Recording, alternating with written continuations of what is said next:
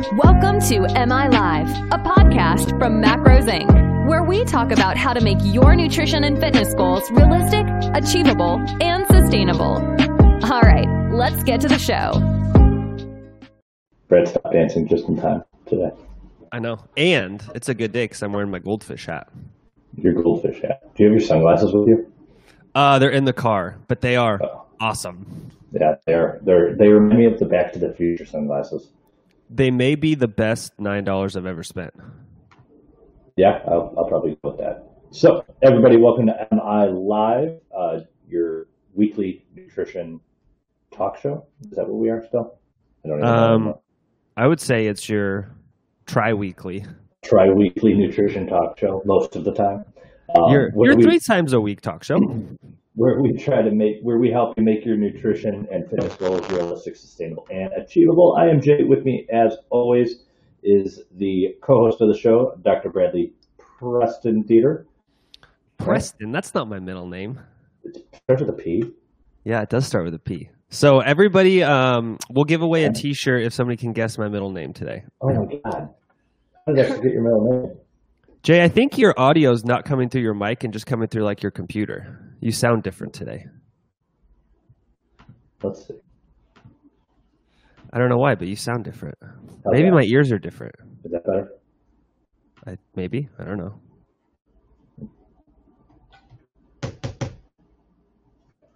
Is this louder? Yes, I think it's coming through your laptop. What a day.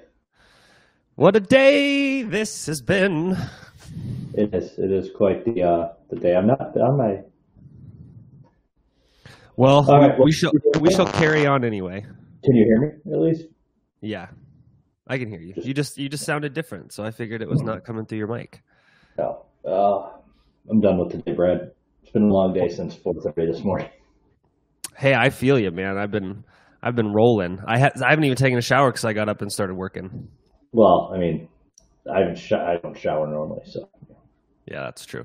Well, before we get too far off topic, Jay. Brad. What are we covering today? Speaking of the letter P, I feel like this is an episode of Sesame Street. Today's episode is brought to you by the letter P. We're talking about... P? Oh, protein. All things protein. All things protein today. I got to get you hyped up for the show because you were all hyped up for the show before today. So now I'm going to be your hype man and I'm going to get you hyped and then you're going to take it away. Ready? Whoa. I don't know whoa. I can't do it. I'm mad about that. Well, you're going to have to, I'm going to give you the advice that, this is so awkward, my ex-girlfriend's father gave me. Suck it up, quit whining. No. I don't have to. All right. So I wanted to do a show about, we're going to do a 3-part series. Today's protein, tomorrow's going to be carbohydrates, and then we'll do fats. Friday is going to be carbs, and then Monday we'll do fats. So what I'm going to do is go through and just talk about protein, like explain protein from the beginning to end, explain it as I know it, and then whenever you feel the need to, you jump in and clarify and expand on things. You know what's really awesome about today? It's Wednesday. I may or may not have come prepared with slides from a lecture I gave on this exact topic a couple of years ago. So I have all sorts of figures and graphs and pictures and pretty things to show people. Okay. So protein, it's in food. You eat it. It makes your muscles grow. That's all I know. That's all you know. I'm kidding. So that's all you probably need to know. So protein is made of, protein is in, not just in animals, it's in plants as well. And it's made of amino acids, some of which are essential, some of which meaning that your body can't synthesize them and we need to get them from food. Some are non-essential, which means our bodies can synthesize them from other sources.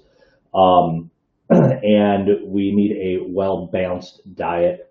Animal protein has complete protein, which all of the amino acids that we need, versus plants that not all plants do, which is why if you follow a plant-based diet, you need a wide variety of protein sources to build complete amino acids. All right. Well, that was a 5-minute show. We're out of here. Is there anything to expand? What are the essential amino acids? So yeah, I mean, there's obviously with any topic you can go as deep as you want. So the amino acids so imagine proteins can be anything from like 2 amino acids put together to hundreds of amino acids put together, right? So for example, you have a protein, a dipeptide, which is 2 peptides in your muscle tissue. That's incredibly important for maintaining cellular pH, etc. And that's called carnosine, and that's a protein, right? It's 2 amino acids put together. And then you have other ones that are much bigger, right? Insulin is actually a protein-based hormone. It's hundreds of amino acids long. You have proteins that are even bigger with thousands or tens of thousands of amino acids long. So proteins just describe a series of molecules that are amino acids that are put together in any number, any length, right? 1, 2, 3, 57, 5 billion, 497 trillion, something like that, right? So that's the first piece. Now, their amino acids are classified as essential or non-essential. And we also have something called conditionally essential. So non-essential means your body can manufacture enough of that protein, or that amino acid, that you don't need to consume it in your diet. You will survive, you'll be fine if you don't consume that amino acid. You have essential amino acids, which you have to consume in your diet. Your body does not manufacture them, or does not manufacture them in enough quantity that you get everything you need. And then you have things that are conditionally essential amino acids. So amino acids that you normally make enough of, but under certain circumstances you may not make enough of. And so glutamine is one of those that kind of falls in the conditionally essential amino acids. So periods of very high stress, burns, substantial GI issues, those sorts of things, you can actually, it's a conditionally essential amino acid. Perfect. Is my mic working? You're back. Plugging in a webcam. You what? I kept plugging in a webcam instead of plugging in my mic, and now I fixed it. So it's a Wednesday. Yeah, it's a long day. So my question, I don't want to get too much into the amino acids, because then you start getting the supplements and things like that, and we're talking about protein as a whole. Is there one last thing on amino acids? Is there any difference between and we're talking about the same amino acid, leucine, whatever the amino acid is. Is there any difference between an amino acid from a plant and from an animal? No, not at like the amino acid level. Okay, perfect. So we have and do amino acids have because we have branch chain amino acids to supplement. People supplement with different amino acids. Amino acids, proteins from plants, proteins from amino acid supplements, proteins from animal products. They are all 4 calories per gram, correct? Yes. So there is a little bit of a difference between amino acids, right? They don't have all have the exact same caloric content. It's somewhere in the neighborhood of 3 to 4 gram or calories per gram. Some amino acids are closer to 3, some are closer to 4. But for all intents and purposes, we just say they're all amino acids or all proteins are 4 calories per gram, because that's the easiest way to understand it. Because there's really, let's say you were to consume, a meal had 25 grams of protein. It was maybe a little bit richer in amino acids that were closer to 3 than 4. You're not going to get out your biochem textbook, figure out the exact number and be like, oh, it's actually 92.7 calories versus 100. It's like, okay, that's okay. It's the same thing. Yeah. Yesterday there was talk in our Facebook group. For anybody who's not in there, just go to macrozinc.net/free group. Pardon me. There was a conversation going on in there where somebody was talking about they were a coach that was in there, not one of our coaches. They were somebody else who was talking about coaching their clients, and they said they have their clients take any protein that comes from plant sources and chart it as a carbohydrate. We had some internal discussion amongst the coaches. Everybody said, this is nothing I've ever heard of. Is this something crazy? We said no. The conversation went on in group, and a bunch of people apparently this was a common, not in our clients or with our coaches, but in the general public in that group, this was an actual common theme that people followed, was you should chart protein from plants as carbohydrates. I've never heard that. I just wanted to clarify for anybody who might be listening or watching that is not the case. I'm going to be muted for a second. My dog's losing his mind. Okay. So that is definitely not the case. Brad's leaving. I have a frog in my throat. That's definitely not the case. So you should not be documenting protein from plants as carbohydrates. Protein's protein. So Brad's leaving for our conversation for the next part. This whole series is gone. So let's look over at our comments real quick. Just a bunch of good mornings. Brad is back, so we can finish up our conversation. So we have our proteins in. We have proteins or amino acids. Now, I obviously ingest protein. I break them down, and I eat food. I have protein, regardless of the amount it's in my system. The protein is broken down, circulates through my system, goes in for tissue, muscle organ repair, things like that. And I cannot store protein, so I'm going to utilize all the protein that's in my blood for tissue repair. Once it is being utilized for tissue repair, what happens with the excess protein? Obviously, I'm going to eat it, goes into my circulation, and it's not like all the protein instantly goes where it needs to. It's circulating. So what happens to it? Is it just circulating until it's used? Does it become excreted? Is there a time frame when I'm going to excrete this? Is it stored? What happens what happens with the protein once I eat it? That's a great question. And let's skip the part. We'll come back to it. Let's skip being utilized for like muscle growth and organ repair. What happens to the protein that's not being utilized for that? Can you see my screen? Yes. This is the diagram of what happens to amino acids in your body, right? So whenever you consume protein, you break it down into amino acids. So your body doesn't actually use quote unquote protein. It uses the amino acids that are the protein. And so if you think about it, Jay, you and I talk about this all the time, kind of financial analogies, but imagine you have an amino acid pool in your body, this kind of free flowing amino acid pool, right? And treat that like your checking account, right? Every day you have, well, maybe not every day, but every month you have money coming in and you have money going out. The money coming in can come from different sources, right? It can come from like your full-time job. It can come from some real estate investments. It can come from stock dividends. It can come from all sorts of areas, right? So you can have multiple ways that income comes in. You also have multiple ways income goes out, right? You have mortgage payments, bills, investments, retirement, discretionary spending, etc. So your amino acid pool in your body is very much like your checking account. So every day you have amino acids that are added to that free amino acid pool, and that comes from the protein you consume, so your dietary protein. So let's just say on average, the average American gets around 100 grams a day. 100 grams of the amino acid, or 100 grams is added a day from your diet to the amino acid pool. Your body protein gets broken down and turned over every single day as well. So that's muscle tissue, that's bone tissue, that's organs. There's protein in everything in your body, not just muscle tissue. And about 400 grams a day. Go ahead. So the body protein is essentially stored protein, correct? Yes. Yep.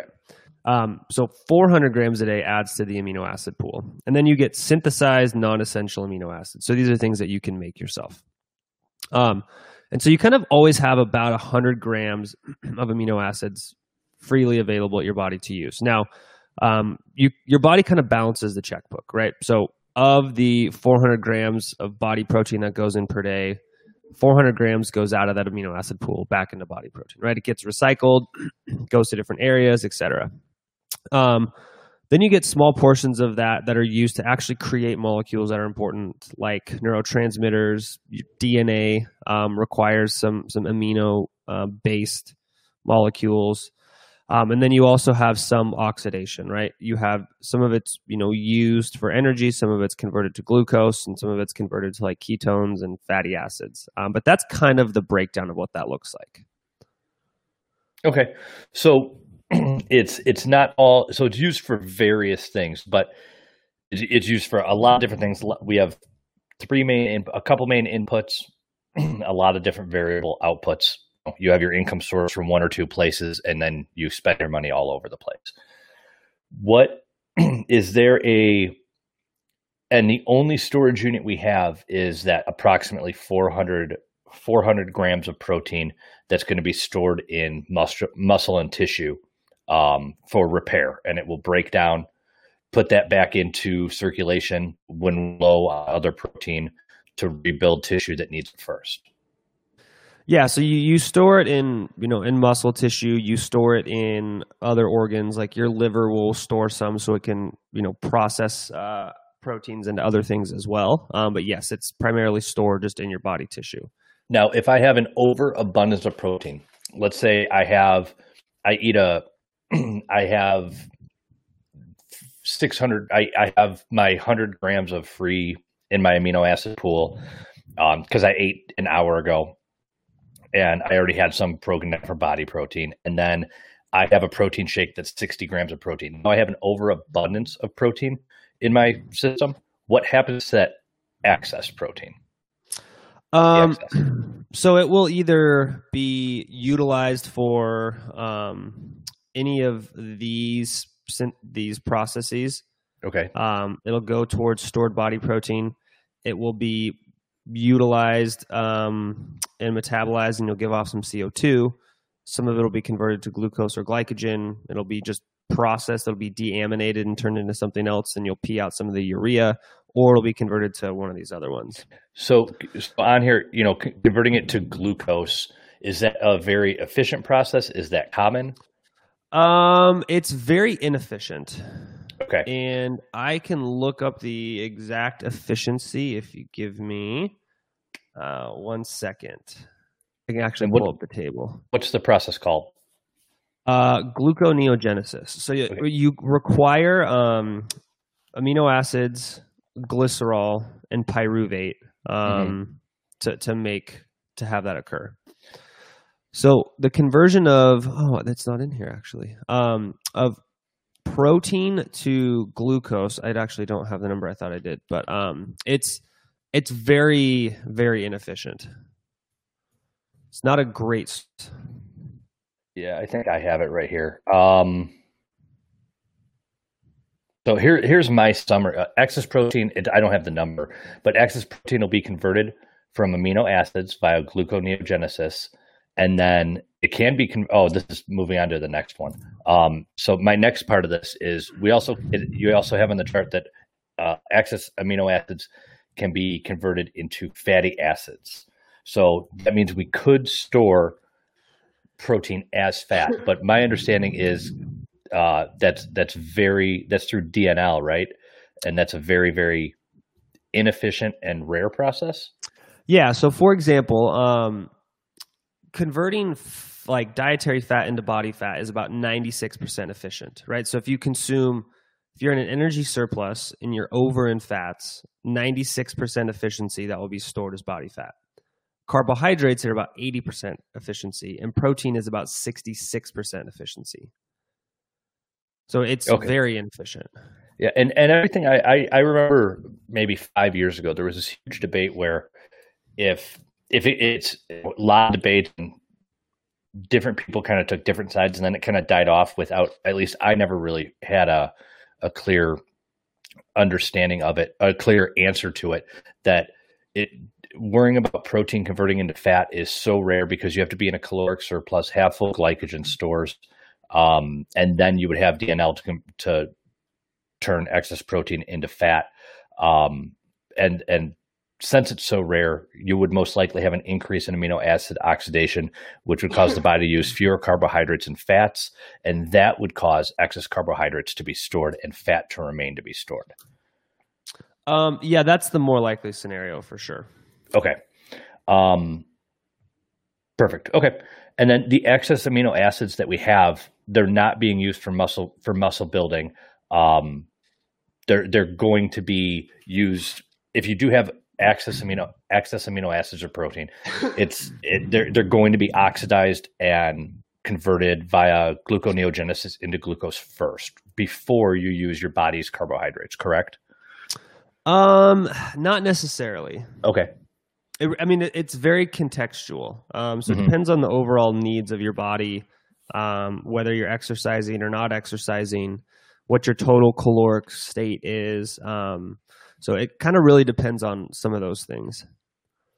Were you impressed with how smart I was with that whole thing, that I understood that? I'm very impressed. You were very smart. Yeah, it's in my notes from 2015.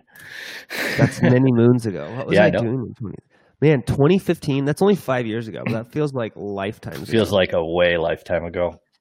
God, this has been a long decade. So what's your next slide up here?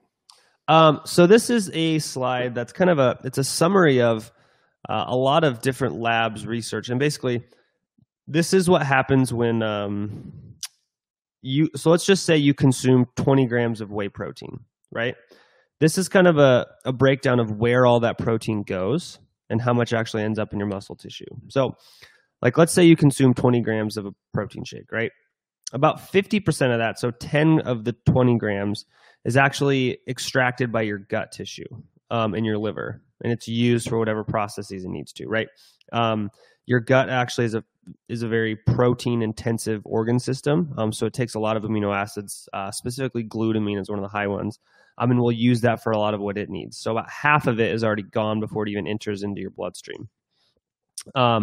The other 40% is actually like instantly catabolized. And by instantly, I mean relatively quickly. So use that for ATP production, ureagenesis. So you actually strip off the nitrogen aspects of the amino acid. You make urea and you produce neurotransmitters from amino acids. And then only about 10% of that actually ends up in what we call de novo protein synthesis. So when you drink your 20-gram protein shake, only about 2 grams ends up in your muscle tissue. That's it. So I only get 2 grams out of my if I buy my ready to drink, my $5 RTD drink, that's 40 grams of protein. I'm only getting about 4 grams of that into my muscle. Yes. How do we increase that so I get more? You drink more and you lift more. Now, is there a limit to that? If Yes. I have 100 grams of protein, will I get 10 in? Let me show you my sweet graph on that too. Bang, bang, bang, bang, bang, bang, bang, bang, bang, bang. If anybody is not listening to the podcast, Brad's speed clicking abilities through a slideshow are phenomenal. They are. And he sings while he does it. Here we go. This is the graph. This looks like, for anybody on the podcast, this looks like a rocket taking off at an angle and just kind of slowly arching. So the slides before this kind of walk through this, but basically we do know that as you increase your protein intake, your muscle protein synthesis increases. But there's very much a law of diminishing returns. So if you consume 10, your 20 grams compared to 10 grams is about, I don't know, twice as effective for muscle proteins. It's not quite, but it's like, we'll just say that's the easiest one. And then as you go from 20 to 40, it's only about maybe 50% more effective. And then when you go from 40 to 60, it's maybe 10% more effective. And if you go from 60 to 80, it's maybe 5%. And if you go from 80 to 100, it's maybe 2%. So you have this law of diminishing returns where right at about 40 grams is where you kind of maximize the ROI in terms of protein to muscle protein synthesis. Anything above that you're just getting very minimal return. Yeah, you're not wasting the protein. It's still going to your muscles, just not as efficiently. Yeah. So like, let's say, you're probably down in the neighborhood of 3 to 4% of the total protein ends up instead of whatever, right? So this myth of you can't use more than 40 grams of protein in a meal it probably originates from this. It's you can't you don't the 40 grams of protein is where you're the most efficient with your protein. You'll still utilize it beyond, but past 40, it's not as efficient. Yeah, it just becomes like I can get calories from elsewhere that are better for glycogen replenishment. Yeah, agreed. So understood. Perfect. Do you have anything else on this that you wanted to cover, or can we move on to the next section of protein? Let's move on. All right, if anybody has any questions on anything Brad went over, anything, just ask.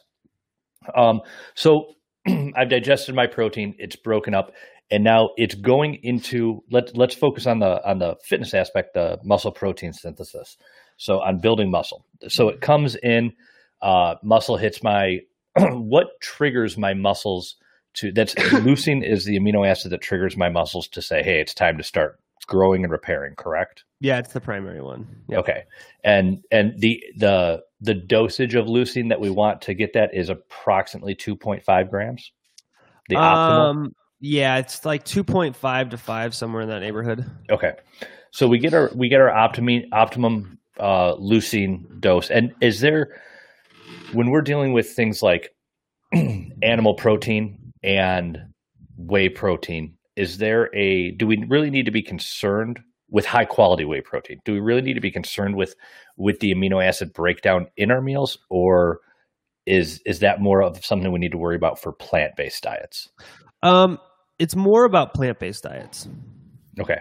And it's generally because plants have a different amino acid profile than animals, and they generally they're more likely to be incomplete proteins. So there's very few plants that have a complete protein profile. And even then, they're complete because they have some of all the amino acids, but generally not a sufficient amount of each. Okay. So I've ingested my protein. It triggers muscle protein synthesis. What actually happens? Obviously, little grams of protein are not just sticking to my muscle, making them grow. Am I breaking down muscle at the same time and using that to rebuild? Am I just building muscle? Is that whole gram of protein being used to build muscle? Just certain amino acids? What happens? That's a great question. I even have a slide for this one too. And for anybody, we did not go over this before we talked about it. Brad just happens to have all this. It's at this point in my career, I guarantee you I've made a slide about the topic. Yeah, but I like how you have them like on the ready too. That's pretty impressive. Yeah. And I know exactly where they are on the slideshow. That's the best part. So your skeletal muscle specifically is always in a state of like breakdown and turnover, right? The best analogy I have is, have you ever lived in a city where there's not some form of road construction?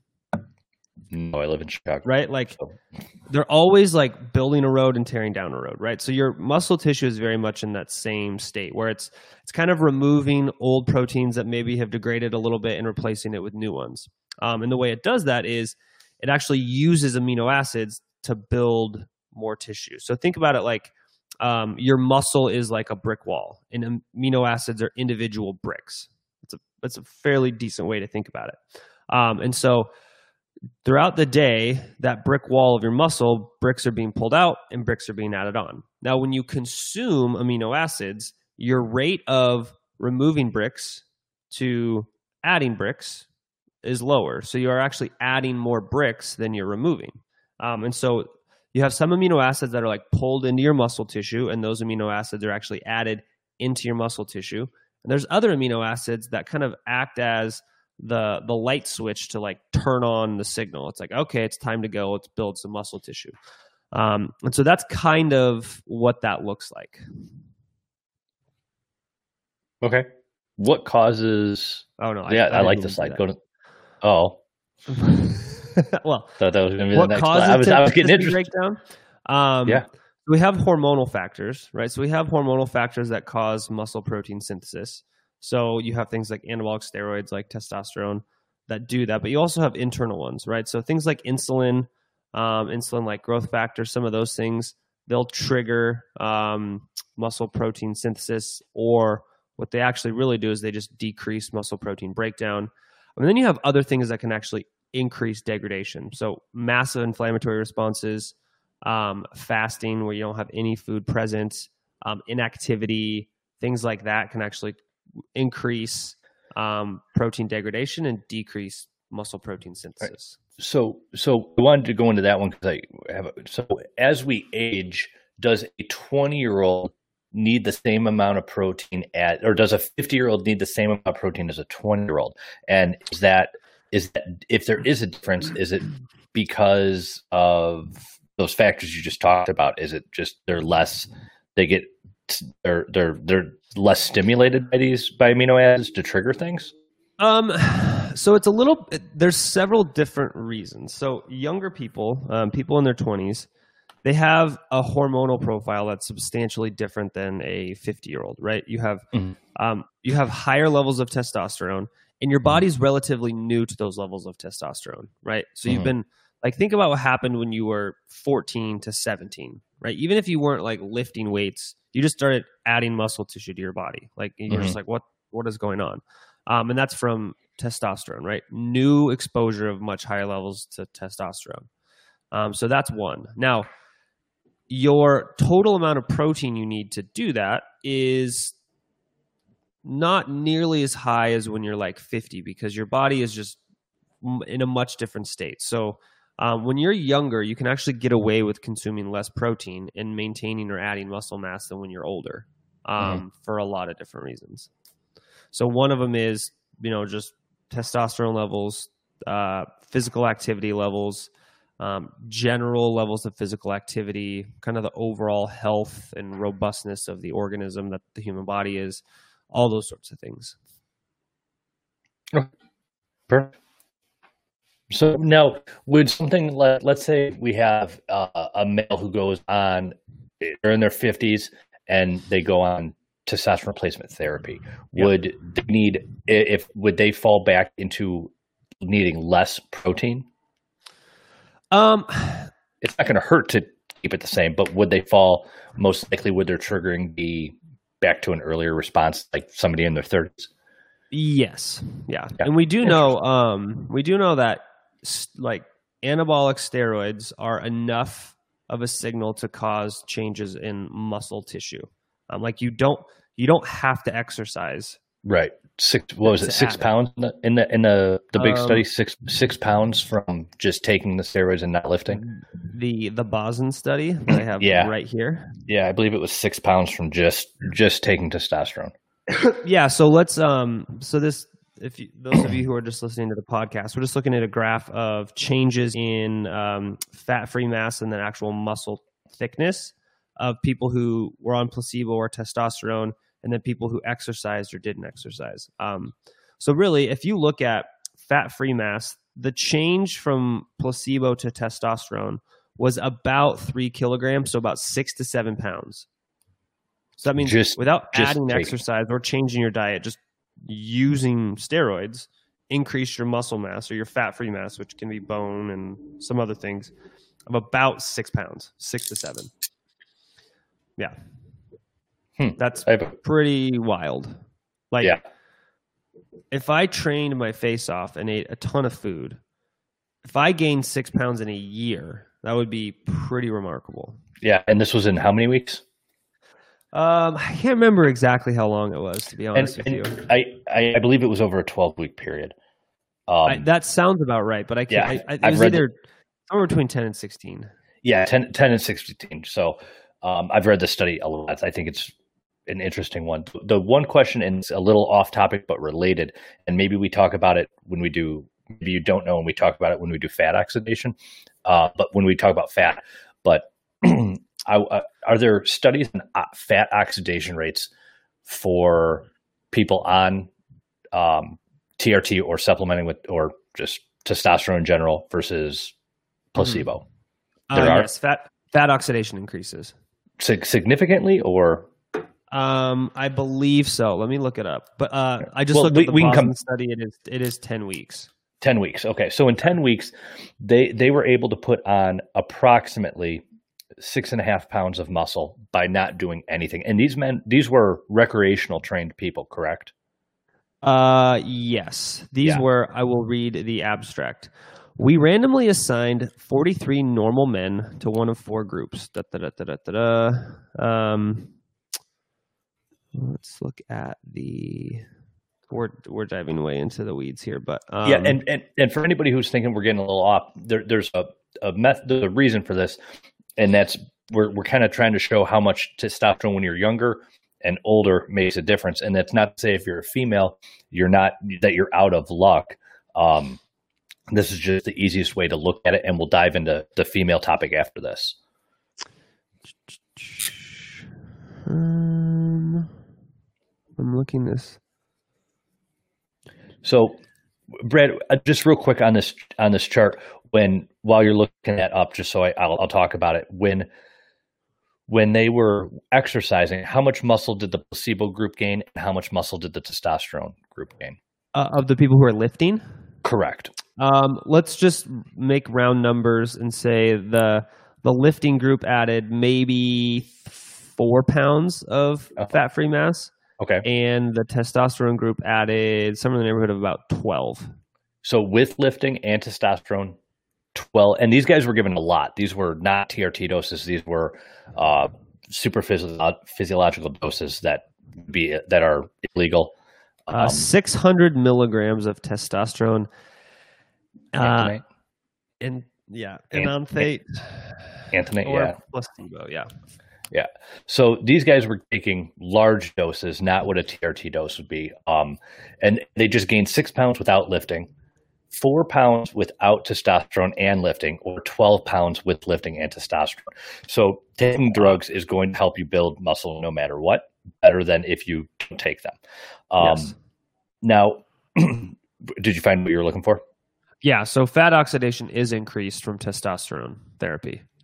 Is there a number to that or no? It doesn't matter. It just says basal lipid oxidation beta equals 5.65 milligrams per minute per meter squared.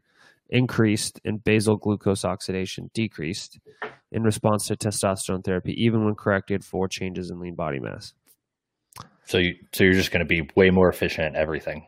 Yeah, I mean it's just okay. Testosterone is like, let's build muscle and let's burn fat. Let's burn fat. Yeah. No, we're not telling anybody to go on anything without a doctor supervision, but because there are other obvious side effects. But it does demonstrate the point that we need, that we're more efficient with protein when we're younger, when we have more testosterone, and we are less efficient as we age. And that was but you can still make good progress without it. They still put on muscle with just lifting. Correctamundo. And now I want to we put on with just normal levels. They put on 4 pounds of muscle, or about 2 kilograms. Yep. With a female, obviously we don't have high testosterone levels. How does this work for not only females but females as they age? So that's a good question. So there's a few pieces there that are important. What's the best way to work through this? So females don't only just produce lower levels of testosterone, they have fewer androgen receptors. So their ability to receive the signal is less than men. So that's a component of it. As women age, their estrogen levels, their progesterone levels, all those sorts of things change. And it generally defaults to carrying less muscle mass, lower bone density, and higher adiposity. Now, these effects are not like major. It's not like, hey, you hit menopause and you just start adding huge amounts of fat mass and your bones crumble. But there are physiological changes that shift your body to being more prone to fat storage, sarcopenia, and osteopenia. So does estrogen drive muscle building in females? Generally not. Okay. Will having lower estrogen levels be better for building muscle in females? Not necessarily. Okay. So estrogen has very little play in the overall muscle building. So I'm not an endocrinologist, so I may be not correct here. So I would say we'll do some follow-up research on this. But as far as I know, estrogen is geared more towards adiposity than muscle tissue. Okay. I believe that's correct. I believe that's correct too. So when a lot of females that we have come in as clients are when they have either when they've gone through menopause, they're on hormone replacement therapy, and I see a lot of them who are supplementing with very, very low dose testosterone, most of the time testosterone cream, along with their estrogen replacement. Do you think that, and this is a broad statement, and I know you're not an endocrinologist, I understand. Do you think that being on that testosterone cream then increases the lean muscle building ability of a 55-year-old female compared to a 25-year-old female? My guess would be it does. Yeah. And that's anecdotally, that's been my observation from that is clients that come in that are in their 50s, that are at any age, are on hormone replacement with testosterone, seem to build significantly more muscle than even female in their early 20s. I would say that's probably accurate. It's purely observation. I have zero data that I've looked at to back that up. I'm sure we could look it up, but yeah. And Jody Phillips, one of our coaches, just asked an absolutely fantastic question that I have an anecdotal answer to, but not a actual answer, like a data-driven one. And her question is, what is the retention rate for muscle if testosterone supplementation is stopped? So I would say it's relatively high if you sustain your training. If you stop training, it will go away fairly quickly. And there's the problem is that and I 100% agree. And the problem is that you can't sustain the training volume that you were when you're on high levels of testosterone as when you're off. Because sounds like you just need to toughen up, people. Yeah, because your recovery time is your recovery time when you're on steroids is a lot higher, and when you're younger, your recovery time is a lot faster on both of those than it is when you're off. So if you're a bodybuilder who is on high doses, or if you're a 50-year-old man who's on regular testosterone replacement therapy doses, once you stop that, your recovery time is cut back to naturally where you are at 50 or where you are at your age as a bodybuilder, and there's no way to maintain that size. Yeah. I don't know a real number, but that's a good question, Jody. Sarah asked, polycystic ovarian syndrome generally involves having higher male hormones. So is it possible for us to gain more muscle if we have PCOS? That's a great question. So one of the difficult parts about PCOS is it's not just a singular thing. There are several things that occur alongside of it that may impact your ability to gain muscle tissue, right? Some of it is overall metabolism, ability to recover, ability to do training, all those sorts of things. So I don't know if I have a great answer for that, unfortunately. But do you know any expert that we could have on the show to talk about polycystic ovarian syndrome? Like real experts or armchair experts? Real experts, like somebody we can have in and we can have a discussion. Let me rack my brain. I'm sure I know somebody. I'm sure we could find somebody. I didn't know if you know anybody offhand. I think we could find an endocrinologist somewhere. Yeah, let me. So here is PCO. Here's a study that looked at the basically anthropometrics of women who had PCOS and who are lean. So this should tell us a little bit more of what that relates to in terms of lean mass. This is very interesting. So we just talked about this a little bit earlier. So generally speaking, men have higher levels of androgen receptors in their upper body, right? This is why men have bigger upper bodies than women do. So if you look at the body size, fat distribution, and body composition variables in lean PCOS patients and lean controls, PCOS lean women are generally there's kind of two things. One is the fat mass distribution and the lean mass distribution, and relatively the same across all categories except for a few things. One, lean women who have PCOS have a higher level of upper body fat mass, and a slightly lower upper body lean mass, which is the opposite of what you would think if they're really generating male characteristics. So that's very counterintuitive. So I would say I don't know if there's a clean answer to your question based on that data. Well, okay. Yeah, let's see if we can find somebody who we can reach out to, somebody who maybe is an expert in that field. I don't think it would be very difficult to find somebody to get to come on and talk. No, I don't think so. I mean, maybe if you lead with "I'm Brad Dieter," they might run. But if we say, "Hey, come chill with Jay for an hour," they'll be all over it. While you're looking that up, Teresa had a question from YouTube, and she said, "Since you are talking about protein, can you touch on collagen? Does your body use collagen like other proteins? Should it be counted in my macros like any other protein?" Yeah, so this is a very good question. This is one of those topics that I would say I've had my mind changed quite a bit on, and it's mostly through discussions with several colleagues of mine. So,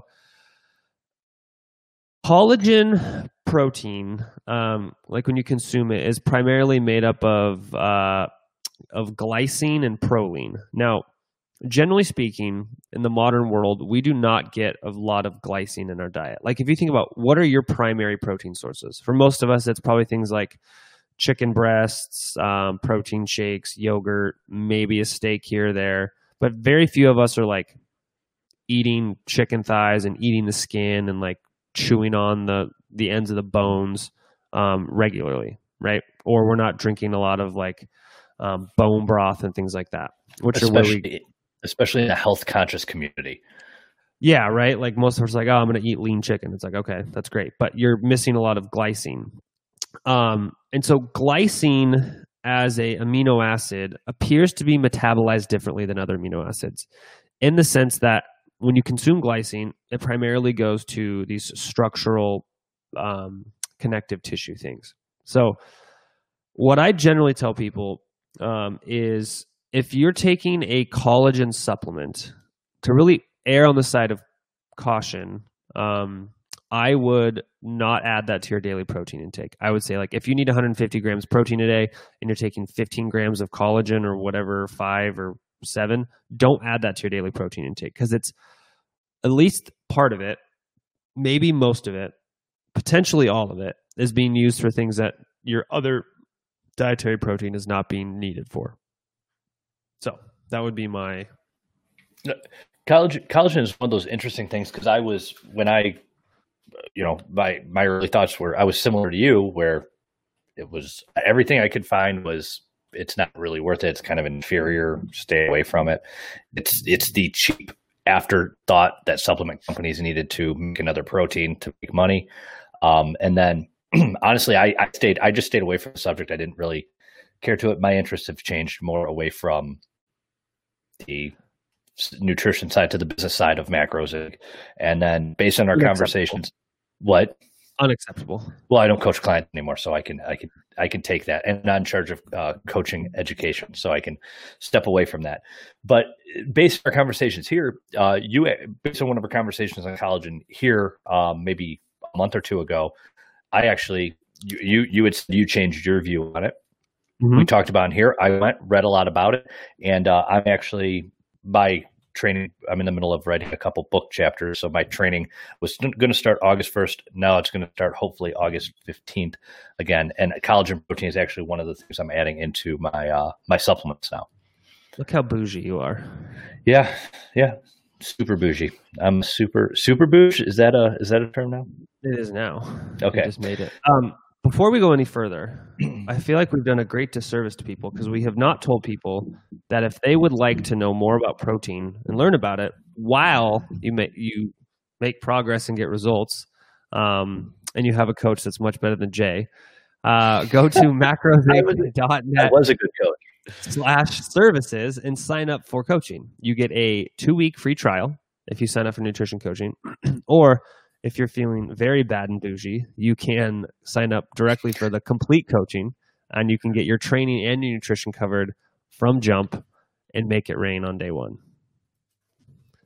Did you just make a bad and bougie? I 100% did. Notice how I just like slid that in with just, and it was totally normal. I bet you I could do that whole entire song. I think Hannah Claus and I could do that whole entire song too. I think we have. Raindrops. We were raindrop, drop top. Raindrop, drop top, smoking on the cookie in a hot box. See? I could do the whole thing, dude. You know what my favorite Migos song is? Have you heard the guys who remade that Dr. Seuss song? There's a bucket in my pocket and a basket in my basket. Yeah, yes, exactly. I'm horrible with song names and bands unless like I've listened to them 1,000 times, but I know exactly what you're talking about. And the one I'm really scared of is the bug under the rug. That's probably my favorite YouTube clip of the last 2 or 3 years. I think we're done with the protein conversation. Is there anything else you wanted to add in on protein? There's so much we haven't covered. Oh, what else do you want to cover? Like, how often should you consume protein? How many grams is optimal at a time? Stop talking about rap and let's try to get on topic here, Dr. Dieter. So we have about 9 minutes left. So let's jump into protein overall. Before we get into the small part, let's start with the macro picture. See what I did there? You're so funny. I'm on it today. I started out in a really pissy mood. Now I'm in a really good mood. Oh no, I just broke my laptop charger. Well, that's not. Why'd you do that? I don't know, but this piece of plastic just fell off. And you don't need that. Yeah, but like there's a piece of metal exposed now. Oh, you don't need that. It's fine. Yeah, until I get shocked. Oh, I put it back. It's really hope it doesn't start fire. Anyways, how much protein on a daily basis is optimal, and is there harm in the average healthy person having too much? Is it? And I guess a third question: is it better to have too much or too little protein? This chart right here is a very fancy way of saying, if I look at all of the studies, what is the optimal protein intake for adding fat-free mass or muscle tissue to your body? Somewhere around 1.6 grams per kilogram, which is about 0.7 grams per pound, give or take. Is that per pound or per pound of lean body mass? That's per pound. Now, that's for the average person, right? Okay. So if you're somewhere around 0.7 grams up to 1 to 1.1 grams per pound, you're kind of in that optimal window. Now, that breaks down if you have very high levels of body mass, right? So if you have 300 or 150 kilograms of body mass, 200 kilograms of body mass, I would not go up that high. That's, where really having like a coach or somebody to kind of help you work through that. Like if you weigh, let's just say 150 kilograms, you probably don't need 300 pounds. Yeah, so 300 pounds, 150 kilograms. You probably don't need, let's just say you weigh 300 pounds. You probably don't need 300 grams of protein. That's probably a little too much. Then is where we kind of say, okay, if your BMI was maybe closer to normal to overweight, given your percentage of body fat, what would your body weight be? And let's go there. Like, what would be your target lean mass number? Let's base it off of that. So that's generally what we do. Can you consume too much? So for the average healthy person, having a higher protein intake, let's just say it's 1.5 grams per pound of body weight, probably not very many side effects or like worries you need to have. Okay. And because they've studied high protein intakes up to what, 5? I think Jose Antonio did up to 5. 3.3 grams per kilogram. Is that what he was? Okay. Yeah. So, and they took that for a year, correct? Yes. Yeah. So 3.3 grams per kilogram. How many grams per pound is that, Brad? That's like 1.5, something like so that. 1.5 grams per pound of body weight for over a year. And did they have any issues? As far as we know, there was no adverse health effects on their blood panel. So there's really no kidney issues, no major liver issues, no major lipid issues, glucose issues, things like that. Now, these were relatively healthy people, so they had no other contraindications or comorbidities. They were also young, so they were somewhere between 18 and probably 25. So, I mean, I tell people you can probably get away with a high level of protein, but like you don't need to have, most people don't need really above about a gram per pound. Okay. That's all I got on that one. Okay. Then throughout the day, so we're taking in about a gram per pound throughout a day, during a day, and then throughout that day, how do we need to space protein out? Is it important to space it out? Can I have all my protein in one meal? Is it best to sip on and drink protein throughout the entire day over a 24-hour period? Gosh, well, I'm so glad you asked that question because I have a slide for that one too. So this was a study that was done where they actually basically asked that question. They said, okay, now this was a little bit lower on the protein intake. This was right around, I think it was like roughly 80 grams a day. So they gave these people basically 2 chunks of protein at like twice a day. They broke it into about 4 even feedings a day. Basically at every meal with like an extra snack essentially. Or they had them take like 10 grams every like 90 minutes all day. And the long story short is that kind of this intermediate, so like evenly spaced out in about 4 meals throughout the day is better for muscle protein synthesis than taking it in like 2 huge boluses or continual small feeding throughout the day. Okay. So perfect. That's what we know. Glad I didn't say anything stupid or burp. I had my mic muted. I did not. Yeah, good thing you didn't like swear at somebody. Like you. Like me. Well, thank you for all that, Brad. You're very smart. I don't know if anybody's ever told you that. You know, I know a thing or two. Mostly just because I have a misspent youth is what I tell people. All right. Well, are we done? I think so. What are you doing with the rest of your day, Jay? Well, we have a meeting in 2 hours. What if I don't want to go to meetings? We have another meeting in 5 hours, and I have to run payroll and finish writing a book chapter. But what if I don't want to go to meetings? Don't. What happens if I don't go to meetings?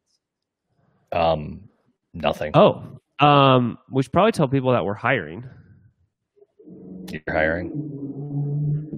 Yeah. So if anybody is interested in becoming a coach, right now is a time for there was a recent survey that said 58 or 59% of Americans do not plan on renewing their gym membership when after everything opens back up. I read a survey that said as many as 80% of gyms in the United States will never reopen fully or will be gone within a year. That's so nutty. That's insane. So the personal trainer industry is hurting. Yeah, it's hurting. It's shifting, and there's really just not the job security that used to be there. And it's not that there's not a demand. It's that there's just not going to be gyms open because they're so expensive to maintain, and most gyms don't make a huge amount of profit. So it's just easier. And a lot of gyms are owned by people part-time. So it's just easier for them to put their time and focus elsewhere. So one thing that we have noticed is that online coaching is booming. Online coaching is, the next wave of fitness. If you think about it, fitness didn't have that technological revolution that other industries have. It hasn't made that shift online, and it is starting. So Macros Inc. is hiring fitness professionals. So if you are a personal trainer or a nutritionist who wants more security for the future, wants to be able to work from home, wants the flexibility of working, for the most part around your own schedule, we are hiring coaches, and you can go to macrosinc.net /job board or macrosinc.net /become-a-coach and apply. We have, we pay competitively. We pay after 2 years, you'll be making more than, as far as I'm aware, any other company in the industry is paying their coaches. We get up to full speed real quick, have an onboarding process. You get to talk to Brad every day. Maybe you'll hear him swear. Yeah, once in a blue moon, you swear. It's crazy. Not at you, out of excitement. I never heard you swear at someone. I've heard you swear out of excitement. You said you swore the other day out of excitement for the first time. It was crazy. Talking about a car. It probably blew your mind. It blew Dylan's mind. That's for sure. He blow was Dylan's mind. He was like, whoa, you're talking about a car. So you can go into our group. You can ask our coaches how they like it. You can see how they like it. But you will really build we're a company that is quickly growing. We are looking for coaches. We're always hiring coaches. macrosinc.net/become-a-coach. Check out the requirements. Send in your resume. You'll hear from myself, Brad, or Corey. Talk to us, and then we will do interviews and get you all set up. So sign up. Brad, what do you have to add that's way more professional than what I said? Carry on, my wayward son. Oh, yeah, exactly. Brad, we're at the hour mark. I think that means people are done listening to us. Yeah, I'm done listening to us. Thank you guys for bearing with me while I showed you slides. And if you're listening to the podcast, you can go to the YouTubes and watch this one because it's that good. So you just need to go to macrosinc.net/YouTube, and we will see you guys on Friday at the same macro time. Same macro channel. Woo! And JQ, the very nice outro music. Thanks so much for checking out this episode of MI Live, a podcast from Macros Inc. If you've enjoyed the show, please feel free to subscribe, rate, and review on your preferred podcast listening platform. We really appreciate it. Until next time.